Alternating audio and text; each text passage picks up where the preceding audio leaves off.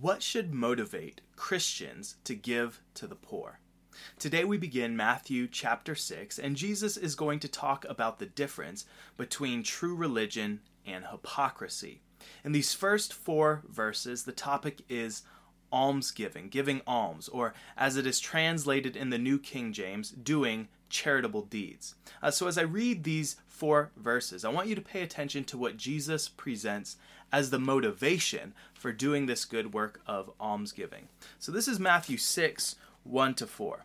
Jesus says, "Take heed that you do not do your charitable deeds before men, to be seen by them. Otherwise you have no reward from your Father in heaven.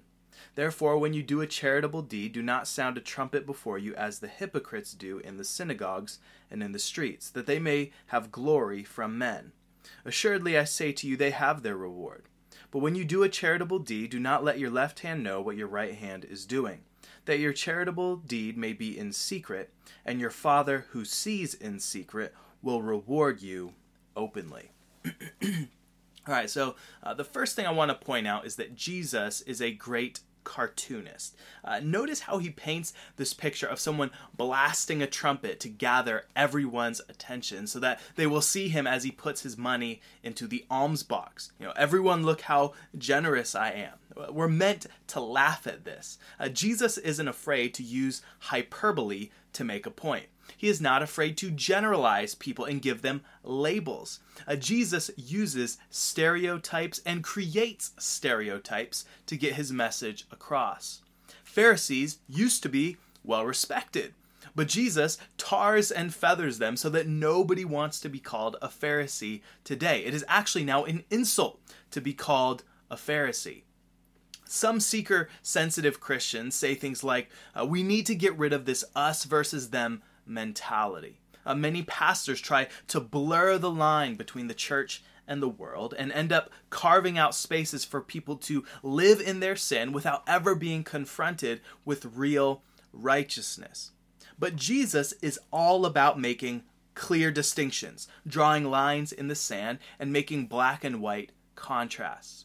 Just think of the sheep and the goats, the dark and the light, the salt and the saltless. He will say later in Matthew 12, verse 30, "He who is not with me is against me, and he who does not gather with me scatters abroad."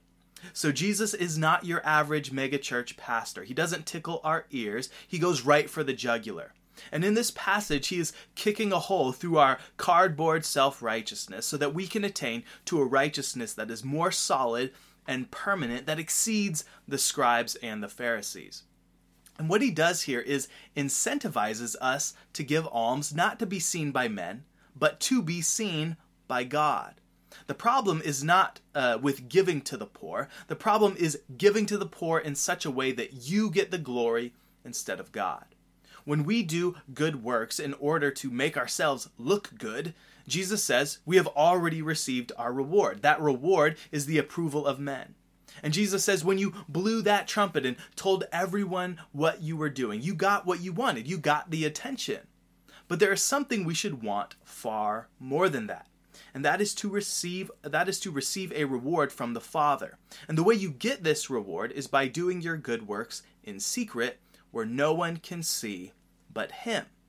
I think if Jesus were to draw us a modern-day cartoon, he would say something like, when you give to charity, don't record a selfie video of you giving to charity. Don't live stream your good works. Instead, give anonymously. Give in secret. Don't even let your left hand know what your right hand is clicking on.